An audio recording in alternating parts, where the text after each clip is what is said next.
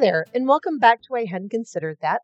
I am your host, Vanessa Torrey, and I have such a treat for you today. I have an amazing conversation that I am bringing to you that is one of those conversations where, have you ever sat in a moment, you're talking to someone, and you're so fully aware of that conversation and how words kind of hang around you? And you know when you're having this conversation that, man, this is a big conversation. This is an important conversation. And I'll tell you, that is how I felt the entire time that my friend Natalie Merrill and I were having this conversation. Because we dig into what is one of the most universal experiences that any human being is going to encounter in their lives. And that is loss, grief, healing, and moving forward with your life after such an incredible part of your life ceases to be. Whether it is the loss of a person, the loss of a part of your identity, whatever it is, every single one of us feels loss. And so I feel certain that every single person that finds this podcast is going to be able to connect with it because you have felt a loss. And I don't know where you may be in the processing of that loss. You may be just starting your journey. You may have walked down the road, that long, hard, rugged road that is full of potholes, and have come out the other side of a very dark tunnel that was the end of that road. Wherever you are, I can tell you that this was one of the most magical conversations that I have had in a long time. And I will tell you, Natalie and I both have the gift of gab, and she and I can talk for hours about just about anything. So, as effortless as conversation with my friend always is, this was a conversation that I sat in the moment, absolutely aware and grateful that I got to experience it because it touched my heart, it touched my soul, and I hope that it does that for you too. Speaking of conversations, again, I want to remind you that this coming Wednesday, May 11th, we have a Wine Wednesday. Wine Wednesday is such an amazing way for us to all connect and to have these conversations that you're listening to real time with other people that have experiences that they want to share. Oftentimes, we have past guests that will show up to Wine Wednesday. So we may touch on something that has been talked about in another podcast. Either way, it is community. And the reason why I bring that up is because community is such a vital part of our healing process. In talking about this grief, in talking about loss, Natalie and I have to get into the concept of community and what it means to be with the people that are important to you. So please, by all means, check out the website. All the information's in the show notes. It's through the Patreon that you can sign up to get all sorts of other benefits. But the one that I love the most, the one that is the most meaningful to me right now, is that Wine Wednesday. So jump over there, check that out, and we will see you on Wednesday to talk about this a little bit further. In the meantime, please enjoy this wonderful conversation. And I hope that you learn so much about yourself and your understanding, even of those who've experienced grief, and you have a little bit more of a peaceful mindset about that whole experience because loss and grief are hard, but they also are beautiful. And I'm so grateful to be able to share with you the beautiful side of grief and loss and healing. Thank you so much for being here. Today, I'm sitting with my dear friend, Natalie Merrill. And Natalie and I are going to be talking about grief today. And this is a topic that is very close to our hearts and something that is a universally felt emotion that has touched every single person that exists in this world. It is nearly impossible to move through your life without ever experiencing grief.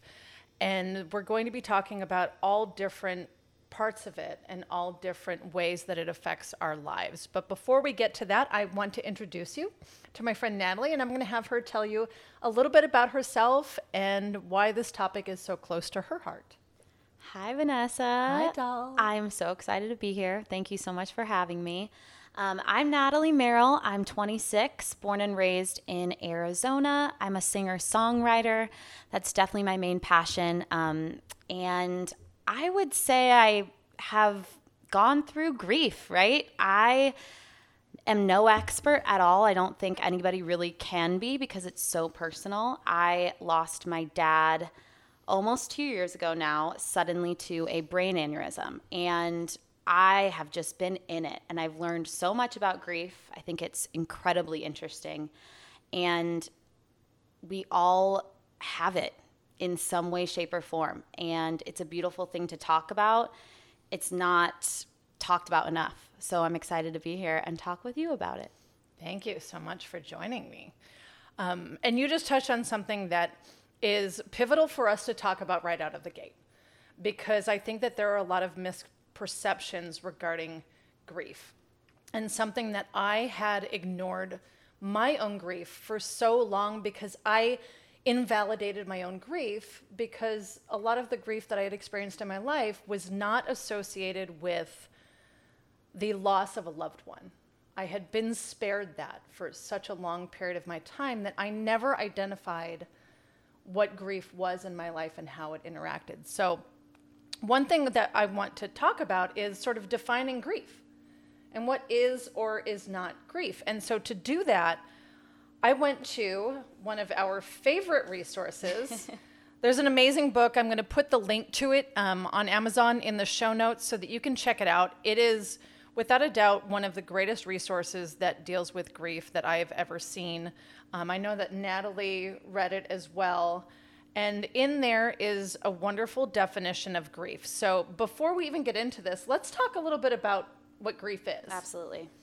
And the definition that the book, which is called The Grief Recovery Handbook by John W. James and Russell Friedman, defines grief as the conflicting feelings caused by the end of or change in a familiar pattern of behavior. So, Breathe that in. yeah. It's not just a death. No. At all. And I think that it's so stigmatized, grief is. Like, no one talks about it. No one learns how to talk about it in school because they're afraid of it. And the thing about it is it's the one thing we all know is going to happen. Let's say, I would never compare types of grief, but let's say that death is the worst kind. Let's just say that, right? It's going to happen to all of us. That's like the one thing we know for sure will happen to us and everyone we know and love. Yes. Like, the statistics are crazy on that. Yeah, 100% of the people that enter 100% this of world people. will leave this world. And it's crazy that we don't talk about it because it's universal. Yeah. But like that definition, it's the loss of anything. And it's changes in things too. So I think that's a great definition, and I wish it was taught in schools. Yeah, I think that toward the idea of it being stigmatized, it goes right hand in hand with the idea of we're not supposed to talk about our feelings. Yep. And grief is a very deeply personal experience. And everyone goes through it differently. And we're going to talk about that in a little bit, as well as the different ways that we experience grief and how others see our grief and our experiences of grief. But I think that because it is something that is so deeply personal to our hearts, it's hard to crack that open. Yeah. And let it out into the world. But what I've learned is that we have to. So just real quickly, because I want to talk about how our stories kind of intersect, is I had, as I mentioned, not processed my grief for quite some time. And it was not until your dad passed that was like I had been carrying around what I would call like a grief bag, right? Yep. So we all have this grief bag that we carry in our lives. And something happens in our life. We lose a job. We lose a pet. Something happens that causes us to grieve. We don't do it. We just tuck it in this little bag. And I think that everyone's got a grief bag, but they vary in size. Yep. Some people have like Santa's damn knapsack, right? Like they can fit a lot of shit in their grief bag. Yeah. And then some of us have like a little coin purse. Yeah. Yeah. Right?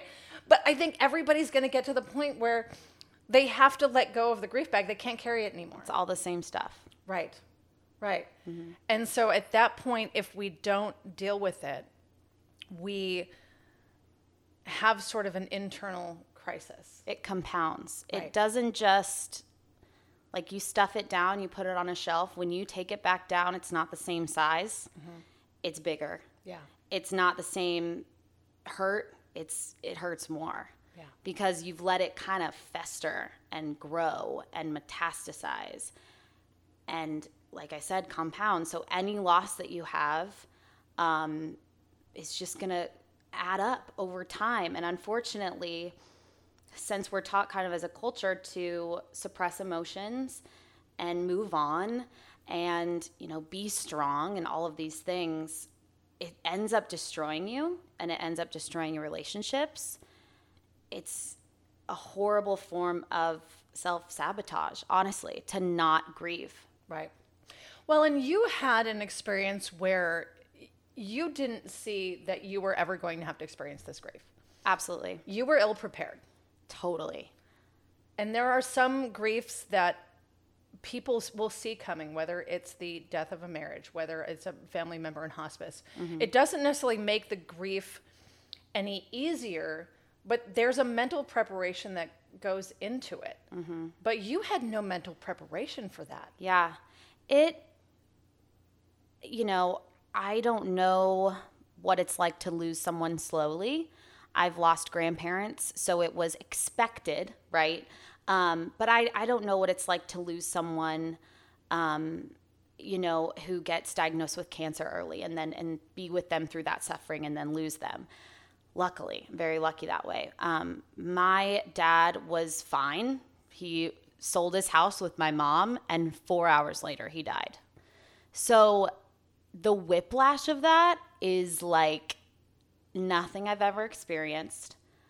I don't think I could have prepared for it, even if I tried. Mm-hmm. And then you also have these mini griefs around with it. So for me, it wasn't just the loss of my dad. It was the loss of a sense of security, a sense of what my family looked like to me, what I thought my future would be, him meeting grandkids, who's walking me down the aisle. All of these things come up. You're not just losing this person. You're losing a future. You're losing ideas. And that is universal, though, if you're going through a divorce. You're losing what you thought the future would be. And I think sudden losses are just as painful as slow losses. I think they're just different. Right. I don't think one is worse because I haven't experienced a different kind. They're just terrible in their own beautiful ways, is what I would say. Well, and it goes back to the idea of comparative suffering. Yep. Is the root of all evil. And we can't, if we're going to process our own grief, we can't compare our grief to somebody else's grief. No. And we also, I think that when people compare grief, they have a tendency to do that in a way that minimizes themselves. Mm-hmm. Right? So when you look at it and say, this is something that I'm going through, this is a grief that I'm going through, but oh my gosh, this person lost 2 family members this year. I've only lost 1 family member. Mm-hmm. My grief is so much less than theirs. It doesn't work that way. No, it makes it worse because you think by saying that, you're going to feel better because you get sudden perspective. Not only do you feel the same, you are just, the worst loss is whatever one you're going through, right? Mm-hmm. It's personal. Not only do you feel bad about the grief, now you feel bad about feeling bad, right? You feel bad because you think, well, wait, there's a war going on and people are losing their lives all the time. That is true and real and horrible. But to deflect from your own or somebody else's to say like, well, you have no idea what I went through, you just can't compare. Grief is the same. It's the same thread. It looks very different, but it's all got the same thread. I always connect it back to how do I react to people in their moment of suffering or grief. And I don't think that I have ever in my life looked at somebody who's going through some seriously difficult shit and thought that they didn't have the right to feel that way. So I don't know why I have ever in my life assumed that there's an entire legion of people out there that don't think that I have the right to my own grief. Yep. And if there are people, then you know who to weed out of your life pretty Exactly. quickly. Those people don't matter. Oh, thank you for letting me know that now. True colors, all good, but we shouldn't be in each other's atmosphere. So tell me a little bit about what your experience has been in processing that grief and those immediate times after the passing of your dad, and then how that transformed over time. Well, the first couple weeks, and honestly, it was like 40 days. We kind of joked about it being like a 40-day wake. To give some background, if people are listening that don't know him, he was the most loved person I've ever known. For sure. Everybody's best friend, the most generous, kind, like all the things. And I know everybody says that about their person when they died, but I said that about him when he was around. So it was a shockwave through our entire community and friends. And we're lucky we have a huge family, huge community. The first couple weeks were a blur. I will say that. It was a balance of shock and then utter just sadness with these moments of levity where I've never laughed so hard. I've never connected with my friends and family so deeply, because it kind of was like you entered our house, you took off your armor, you took off any bullshit, and you just were real and raw humans, like open balls of nerves, honestly. Yeah. And as painful as that is, to be in the presence of so many people that are also feeling an extreme loss and showing up for you and being vulnerable and not telling me to suck it up and not telling me he's in a better place, sitting with me saying, I love you. This is really hard. I am here. I don't know what to do, but I'm here. I got you. That was incredible. And I the time since, I can only describe it as like I said, open nerves. I can only describe it as like just layers of really thin skin kind of developing over that. And which is nice, but it's new skin and I'm figuring out who that is. And I think, they say like time heals all things. And I think, and also, it's the further away that I've seen him. Like it'll be 2 years in August. 2 years. Okay, we've gone through 2 Christmases. I've had 2 birthdays. Life has moved forward. I wouldn't say move on. I do not say move on. But it's also 2 years since I've seen my dad. Right. So that's crushing. And so to hold both that space, to feel like you can live in the world and move forward with him. I'm lucky to be literally half his DNA is me. Like, that's amazing. You can move forward, but everything I do is infused with grief and with loss, and then with the deep love that I have for my dad.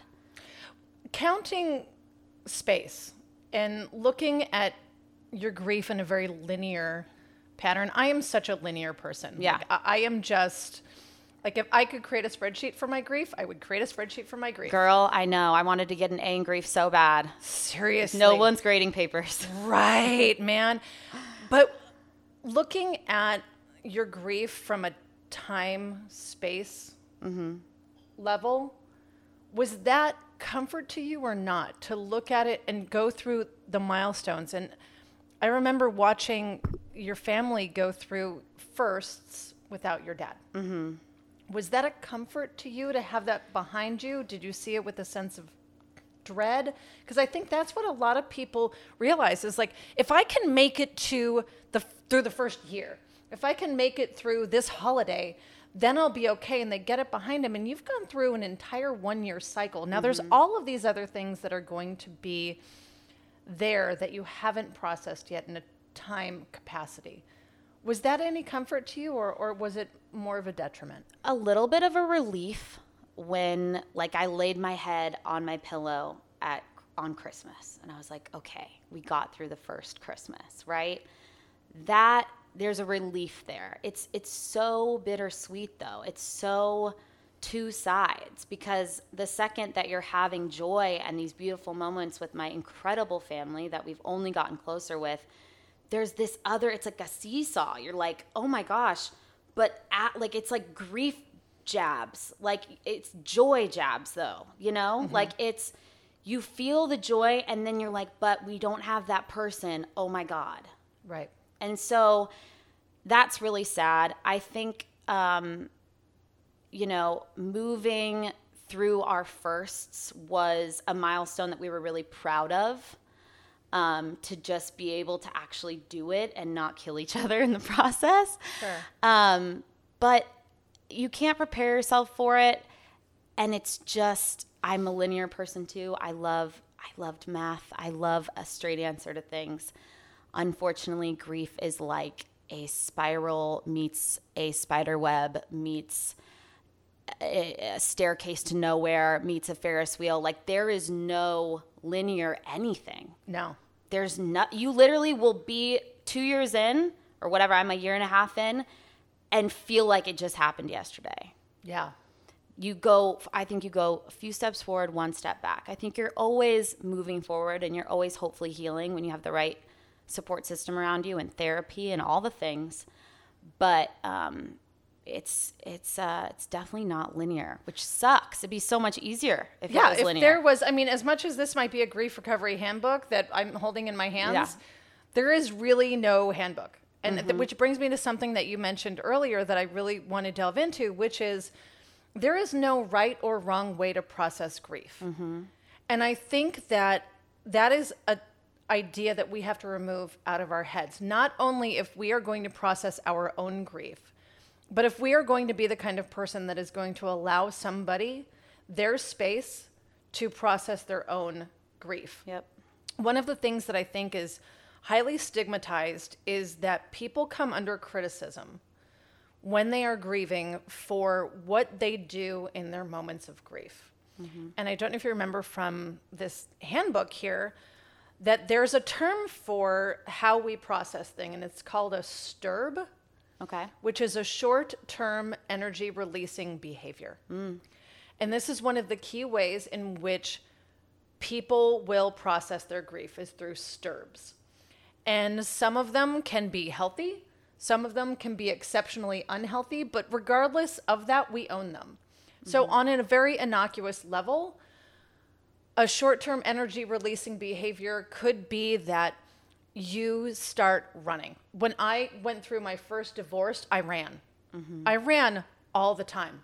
And that was how I had to get out all of that energy from not knowing what the hell was happening in my life. All of a sudden, I went from this family, and I would do the same thing that you were talking about regarding imagining your life. I mean, I'm sitting here looking at this beautiful daughter of mine who's 2 years old, and I'm thinking about everything that I had thought that I had built for her as far as a life. And all of a sudden, that was totally gone from my life, and I mourned that. And the only way that I could do it was I ran. But the non-productive ones can be turning to alcohol, drugs, shopping, sex, spending money that you don't have. It's not our place to judge that. No. Grief is so personal, and how you process it is so personal. How someone processes my processing of grief is a you problem. That is a you problem. That is not a me problem. That is, you obviously have stuff in your heart and in your past that you haven't dealt with. And if you're judging the way that I'm processing, that is a you thing. Sure. The caveat to this is if you are hurting yourself or those around you, in a way that's pretty bad. I don't think you should judge that person. I think the people who really love that person steps in when necessary. Right. So right when my dad died, Nina, my sisters, Nina and Hallie, and then my mom and I sat down and we had this rule and we said, let's not judge each other's grief.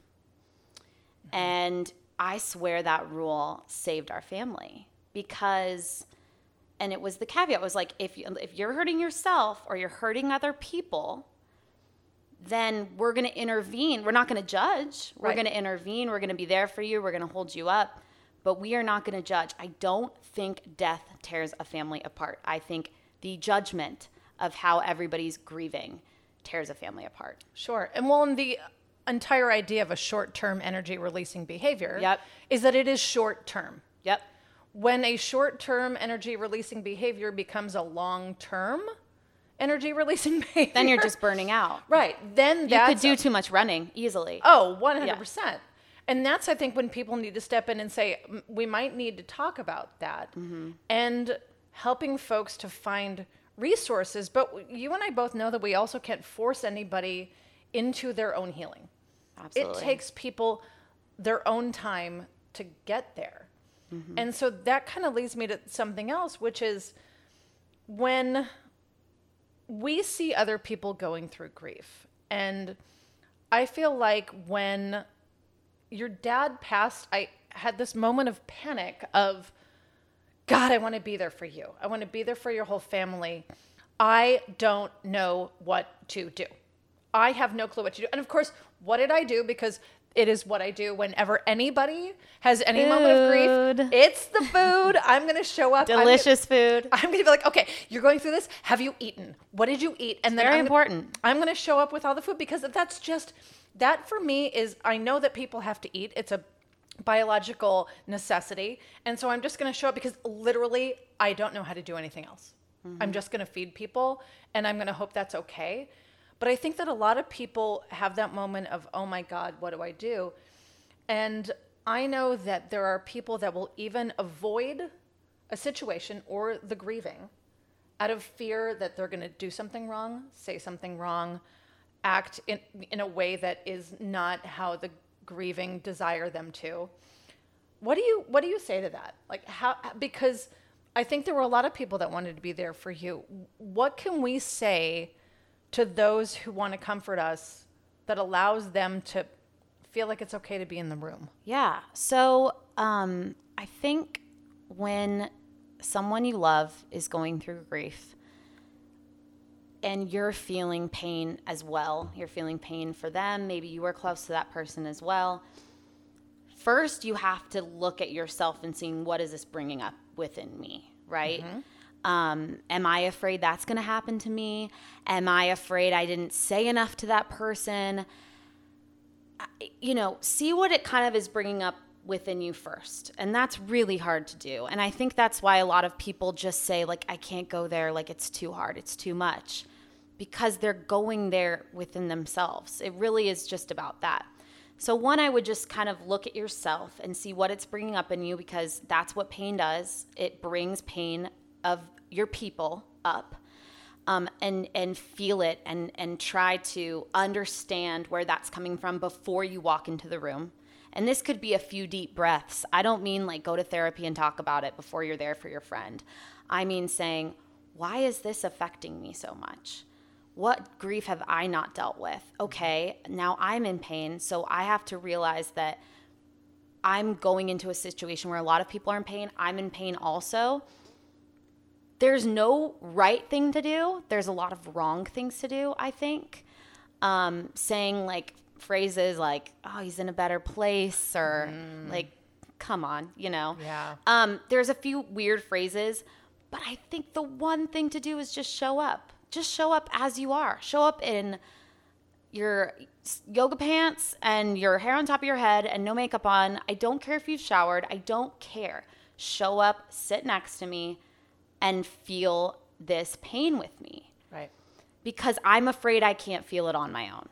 And so I felt like all of the people around me did such an incredible job of not putting a positive spin on it, not seeing the silver lining, not trying to push me forward at all, just literally sitting there in this hot, like, it wasn't hot, but like it felt hot. Like you feel like when you're in deep pain, you kind of just feel like you're coming out of your skin. And so people that were willing to sit there with me and take even a fraction of that was amazing. And also realize there's nothing to fix because nothing's broken. They're grieving, they're not broken. Like that's just it. We're not broken people. We're just grieving people. There's nothing to fix. Right. Grief cracks us. Yep. But grief does not break us. No. There's a lot holding us together. It's our own structure holds us together. Our own strength holds us together.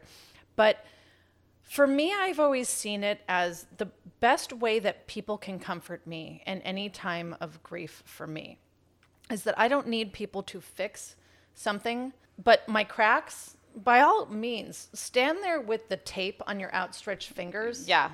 So that if I need a piece of damn tape to stick on one of my cracks until I'm healed, give me a piece of tape. Like, help me out, because it's just the act of standing by. But I think that there's a fear that a lot of people have that whatever they're going to say or do is going to be wrong or not enough. That stops us from wading into that. You just need to remember that the grieving person isn't putting much weight into what you say. Like I said, those first couple weeks, I couldn't tell you what anyone told me. I literally, but I know how they made me feel. Yeah. I know the people that were there that made me feel like I was on a little bit of solid ground for a few minutes. I knew the people that would just hand me plates of food and water. They didn't ask me what I want. They just gave it to me. Sure. That's another thing too. Don't ask people what they need. They don't know either. No. Right? So just show up with food or whatever your thing is. Show up with something, but really just be like, I am here. Like, I am here. Pick up the phone. Don't just text. That's huge. If you can't be there in person, pick up the phone and just say, I am so sorry that this happened to you. I am here. I know there's nothing I can say that can make it better, but just know that I will do my best to soften the edges. I will bring you dinner. I will pick the kids up. Whatever it is. Like, so definitely do that stuff when there's stuff to do, and then realize when there's nothing to do except sit with that person who's crying and in such deep pain, and you just are holding space. It's really it. It's as simple and complicated as that. There's a lot that bubbles up from that. Grief is not a solitary emotion. Grief opens up the door, and there's like a small little parade that follows behind it of all of these other little emotions that are coming along, like, oh, you're going in that direction, let me come with you. Oh, let me also give you some rage and some anxiety and fear, and like there's so many attached emotions. Go ahead. No, that's exactly what I wanted to delve into is, how was that process for you? Was that immediate that you recognized that, or was that more of the, okay, this impact, we've made impact, there has been impact, and now like the dust has settled, and then that's when you realize there's like a whole party going on in the grief room with all of these other emotions that you did not friggin' invite to the damn party? Yeah. Did it happen all at once, or was it something that slowly progressed over time? So I'm still finding emotions that are tied to the grief that I couldn't verbalize in the beginning. Therapy. Seriously, get your ass to therapy. Whoever's listening to this. Big proponent. Helped me so much. I did EMDR because we were at the hospital a couple days, and it was very traumatizing. It was during COVID. We couldn't go back there. They were still doing tests. There was a time where he might make it. It was really hard. And then of course they let us see him, which was amazing, but like seeing him like that, just very traumatizing.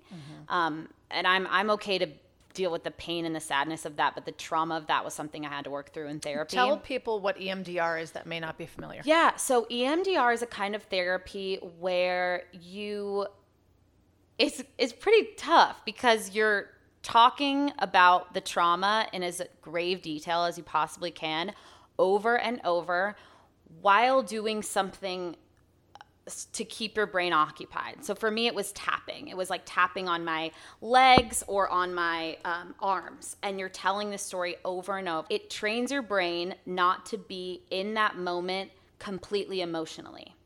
Because what happens when you're in trauma is when you think about it, it's as if you're right back there.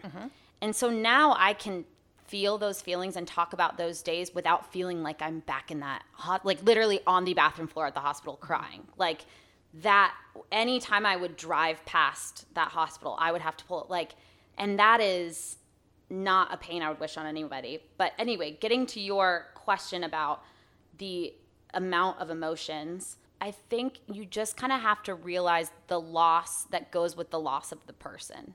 So whatever it is to you. So for me, it was my dad. So it was the loss of family, loss of certainty. Like I was saying, the loss of future, safety. He was just like the glue, the like security, the carpet underneath us. And what also was crazy was it was in the middle of COVID. So Sure. For me, it felt like the rug had been pulled under me when COVID happened, like everyone, right? Right. And I found solid ground underneath that rug with my family, which was amazing. But then when my dad died, rug again. And I was like, oh, there is no ground. Like, I'm my ground. That's one thing. You are your own ground. But I would just felt like 2 rugs were ripped. And what was I going to do? And I think you just have to have a great support system, but you have to just be there for yourself and allow all emotions and know that emotions are temporary.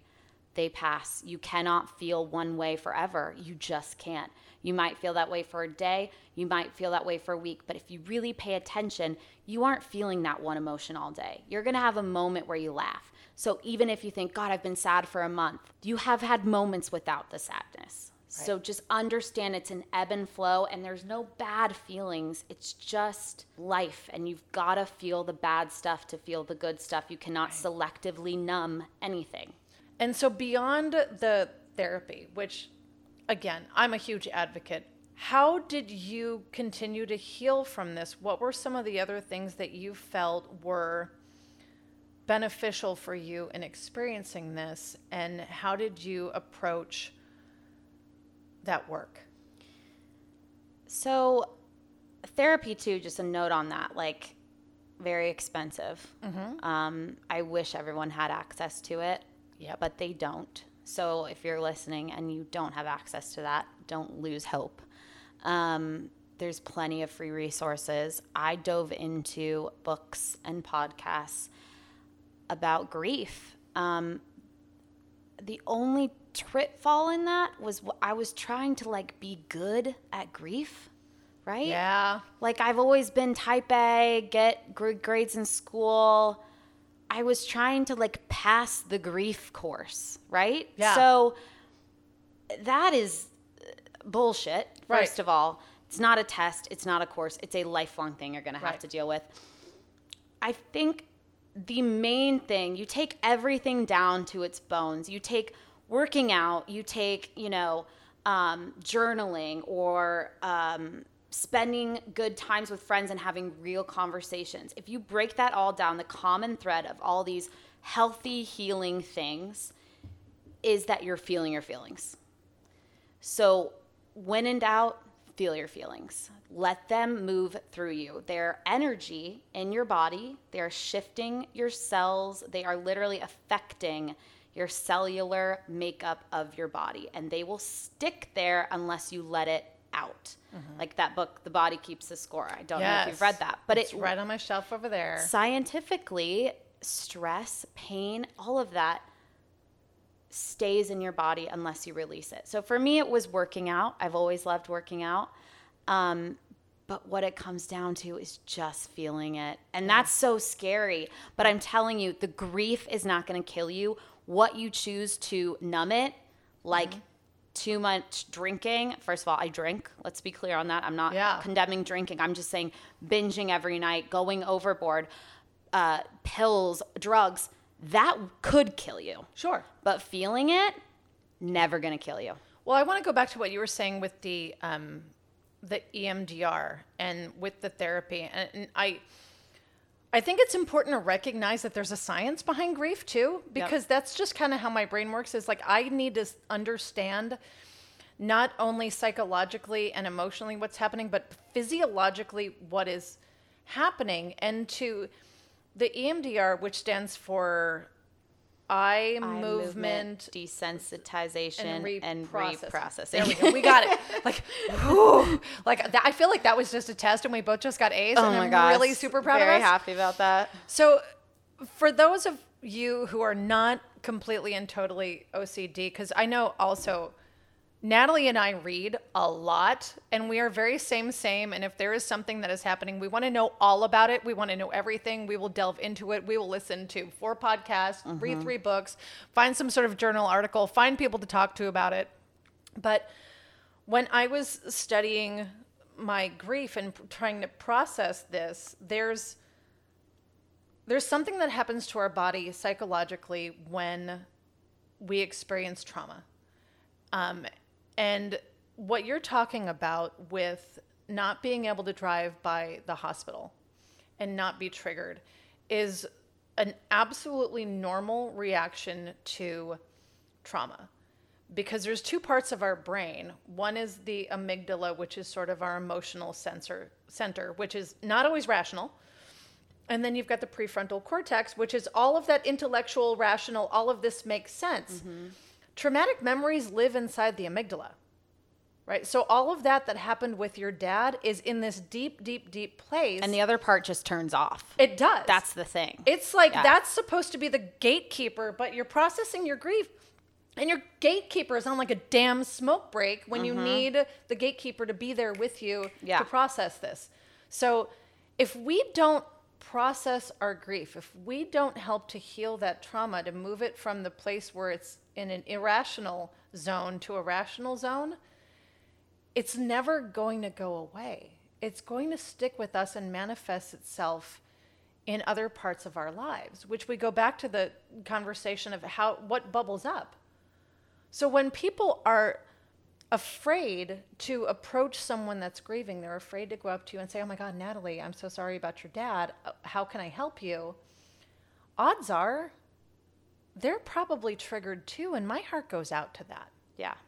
Right? Anybody who is not able to recognize that they have a benefit to others in that person's moment of grief, I want them to understand that they do, but that grief is unresolved, and sometimes that helps people to lead to their own resolution. Like I said before, I went to therapy after your dad passed because your dad's death hit me like a ton of bricks, and I was not dealing well with it. Yeah. And it brought up everything. Everything. And I went to my therapist, and I'm like, why am I not dealing with this? Okay, why do I feel like a crazy person? It's like, it's not like he was my dad. He was my friend, but why am I taking this so hard? And my therapist said, well, let's talk about this. Like, oh, gee, you got divorced, then you lost your job, then you lost your grandma, then you lost one of your best friends, and now you've lost another friend. And oh, you just went through a breakup 2 months ago. Yeah. 2 weeks ago. Yeah. Duh. So at that point, that was when she said, okay, I want you to go through this 8-week intensive grief counseling in a group. And my first thought was, well, that's a whole lot of bullshit that I do not want to do. The last thing I want to do is sit my whiny, crying ass in a room with other people talking about why I'm sad. What if their sad gets on me? Oh my gosh. And I have enough sad. Exactly. And that was just what that became, was 8 weeks of sitting in a room crying with other people that were crying. And it was very beautiful, and it was very healing, and I loved every moment of it. And it was a pivotal moment of my life. But I would not have been able to get there if I didn't have somebody that gave me permission to feel my grief. Mm-hmm. Do you have any moments for you that were pivotal in your healing? That it's not necessarily that you turn the corner, because I don't believe in the turning the corner of our grief, because I don't think that our grief has sharp corners. Our grief is just sort of this round thing that we circle around. But did you have moments where maybe you saw the sunshine a little bit more, maybe the clouds parted a little bit, that was a joyful moment where you thought to yourself, this is going to be okay. Yeah. I'm going to be okay. I would say there wasn't any pivotal moments. I would say there's just moments, and moments where I kind of can see the world in the way I saw it before trauma and tragedy hit me, which I miss. I kind of miss seeing the world a little bit brighter and a little bit more positive and innocent, right? And it's amazing. It took me till 24. Most people lose that sense of awe when they're kids. I mean, terrible things happen. But when I realized that unprocessed pain is not benign, so like it's going to do something. It's going to hurt you or it's going to hurt someone else. So this is your main job, to process this so that you can show up for your people and be the best daughter, be the best sister, be the best friend and person in the world that you can be. You've got to take care of you first. Mm-hmm. And so, of course, older sibling, I'm, of course, trying to take care of my mom. I'm trying to take care of my sisters. And that's all well and good. But I wasn't taking care of myself first. And I got into some just deep depression and just such fatigue and just kind of like, what's the point? Not to the point of wanting to die. I'm very lucky I didn't have that, but it was not really wanting to live, like rather just lay in bed. Mm-hmm. I also just have this voice of my dad in my head being like, you get to live. You better live for the both of us, right? So, and he was also humorous and funny, like he was like morbid, right? And of course. So all the things, inappropriate. So I in those moments of like deep pain, I'll never forget. I would say, back to that question, pivotal moment. I'm remembering this now. I was in Mexico. We have this beautiful house in Mexico that my dad, it's all because of my dad. It's so healing. I feel his presence there more than anywhere. I was just up all night, just bawling, right? Like just guttural, not cute, like crying because I was just so sad and I missed him so much. And I just kind of felt like I should walk outside. We're right on the water. It's gorgeous. Yeah. It was in the middle of the night. In Rocky Point, there's like no street lights, so you can see all the stars and then the ocean's right there. It's really humbling, honestly. And I sat outside in a blanket. It was really cold. And I literally just heard my dad go like, can you just not think about me for a second and get some goddamn sleep? Like, I can hear your dad say that. Yeah, like put it on a shelf, you know? Like it's okay not to feel this all the time. Yeah. That's big too. It's okay to have joy. It is actually the best thing you can do for yourself and your people. So that was a big one. I'm spiritual. I'm not religious. I definitely feel like he's still with me and all of these things. So I can't speak for people that don't believe that. I'm lucky that I believe that. I think it's a beautiful thing and I can feel him and kind of hear him and stuff like that. But sometimes the simplest answer is the one. It's just get the fuck back to sleep. Go. Like there's nothing to fix. There's nothing to do. You're okay. You need some sleep. Yeah, I feel like there are times that I can imagine your dad walking into a room of grieving people and be like, are we still doing this today? Yes. Are we still talking about this? Are we still talking about this? He would do that with everything. Oh, yeah. You know, growing up, it was very few and far between where I would get in trouble with my dad. He was like, if he raised your voice, you knew you did some shit, okay? So I'll never forget one time, like, I don't know, I was a teenager, did something piss him off, doesn't matter. But he had that, you know, I'm not mad, I'm disappointed talk with me. Yeah. So I jumped off the nearest bridge. Card. No. We went to dinner that night. He talked to me all day, and then we went to dinner that night as a family. And I was like, Dad, I just want to say again, I'm really sorry. This is where I was. He said, are we still talking about this? And he said it all the time in a way of like, guys, life's moving. Yeah. Like, be in it. This doesn't matter. I love you. You love me. All is well. I had to straighten you out a little bit. But everything's good. He always would say that. Everything's good. Everything's good. Which I miss him saying that. But I try to be the one that says it now. Right. And that voice will, I think, always stay with you. Yeah. With that. Right? Oh, yeah. That you carry that through the grief, and that becomes sort of the guiding principle of hey, this is not the end of the world. Yeah. And so sometimes that's the best way to celebrate the people that we've lost, celebrate the things that we are grieving. You know, I think it was C.S. Lewis that had said something about grief that was along the lines of the pain that we feel now is the happiness that we felt before. So there's a certain level of gratitude of feeling that grief and owning that grief, because on some level, it allows us to recognize and celebrate the happy. If we didn't have the happy, we wouldn't have the grief. And what a horrible way to move through the life is to not have either one of those emotions. Yeah.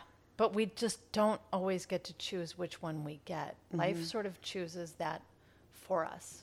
And then we just kind of have to deal with the cards as they fall. Yeah. One of the things that I think is difficult for people, and has been difficult for me in dealing with my grief, especially grief that involves someone else that is still alive. How do we get to that point where we let go? And I don't like the moving on phrase either, but I like more letting go rather than moving on. Yeah. How do we get there? Letting go as a concept, you never had a grasp on it anyway. Right? Oh God, that's beautiful. So letting go is an illusion, because you don't have a hold on anyone. You don't have a hold on your parents. You don't have a hold on your kids. You don't have a hold on your spouse, your friends. You don't own them. You don't hold them ever. So letting go of them, you just realize that you never had a grip anyway. Yeah. Right? I've never thought about it that way. That's beautiful. Well, it's helped me a little just to realize that letting go was an illusion anyway. Like having them was an illusion. And then also just realizing that when it comes to death, I'm not going to talk about divorce. I'll get to that in a second. But when it comes to death, the person that you love so much, I can guarantee they loved you so much too, and they want you to move forward, not move on. I keep saying forward. It's very important, because you move forward with them, right? In your heart, in everything you do, you infuse them, and you make meaning of their life with the rest of life that you have.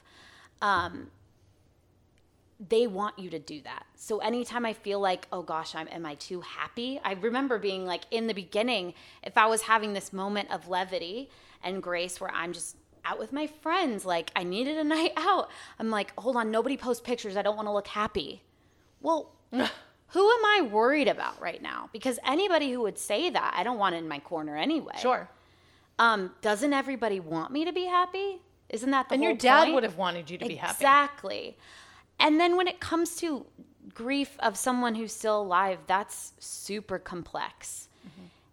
And then just realizing you're letting go of something that you didn't really have, like the perceived future. That's always an illusion. That's not real. Nothing's ever guaranteed. No. And so anything can happen all the time. So you're letting go of an idea, you're letting go of an illusion, but you're not letting go of who you are. You're not letting go of who you're supposed to be. You're getting closer to that. And we're not letting go of the experience of what we had. Yeah. You're not letting go of the relationship. And you're not invalidating it. Exactly. Like a divorce, people would say failed marriage. No. Successful timestamp marriage. Right. Absolutely, because it made you into the people you are. You had a child. Sure. It was all on purpose and meaningful and real, and you felt what you felt. It just had a timestamp on it. No big deal. Yeah. It's okay. It's okay. Everything is okay. Whether you're doing well or you're doing not well, it's okay. Whether you hurt or whether you cry or whether you're angry, it's all okay, because you're breathing, you're living. Right. Like that's the sign of life. If you're not crying and you're not grieving, then something has happened. Yeah. Right? You're not a human. Yeah. Sociopaths don't feel pain. Yep. If you want to be a sociopath, great. But it sounds kind of freeing, okay? Yeah. But for the rest of us, that want to be it kind of sounds nice not to worry about anything. No, don't want to be a sociopath. Let's put that on the record. But it's all signs of life.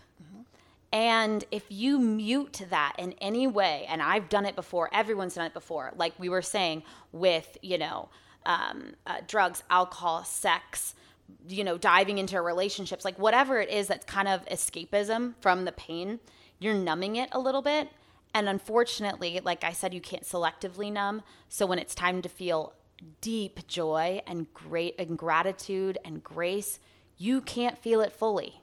If you're not feeling the bad stuff fully, you can't feel the good stuff fully. It is either feel nothing or everything. There's no in between, which sucks. I wish we could selectively pick. I do, but you can't. But I will tell you, I would choose feeling everything over 100%. I joke around that I have 897 feelings, and on any given day, I need to feel at least 42 of them in order to feel like a normal person. Because man, they're everywhere. So, fun fact. This is something I learned in the grief counseling that I did. Emotions last no more than 20 minutes. So when we feel something, and this is just something to keep in mind for everybody, if you feel an emotion, if you're going through grief and you feel anger, give yourself a minute. 20 minutes, it's going to be gone. It's going to be replaced probably with something else, being able to identify what that feeling is, and then allow yourself to release that so it doesn't even have to last 20 minutes. Yeah. You can get it so that it lasts 5 minutes because you are processing. But our emotions are short-lived, much shorter than we think they are, because they'll evolve over time, because it is exactly what you said. The floodgate opens. Either we leave the floodgate of emotion open and we allow it to come in so that we can handle it, or we close that gate off, which closes us off to everything in the world, including people. Yeah. And all the good. You can't, it all is same. Even good and bad is illusion. Grief, we would say, is a bad feeling. Is it?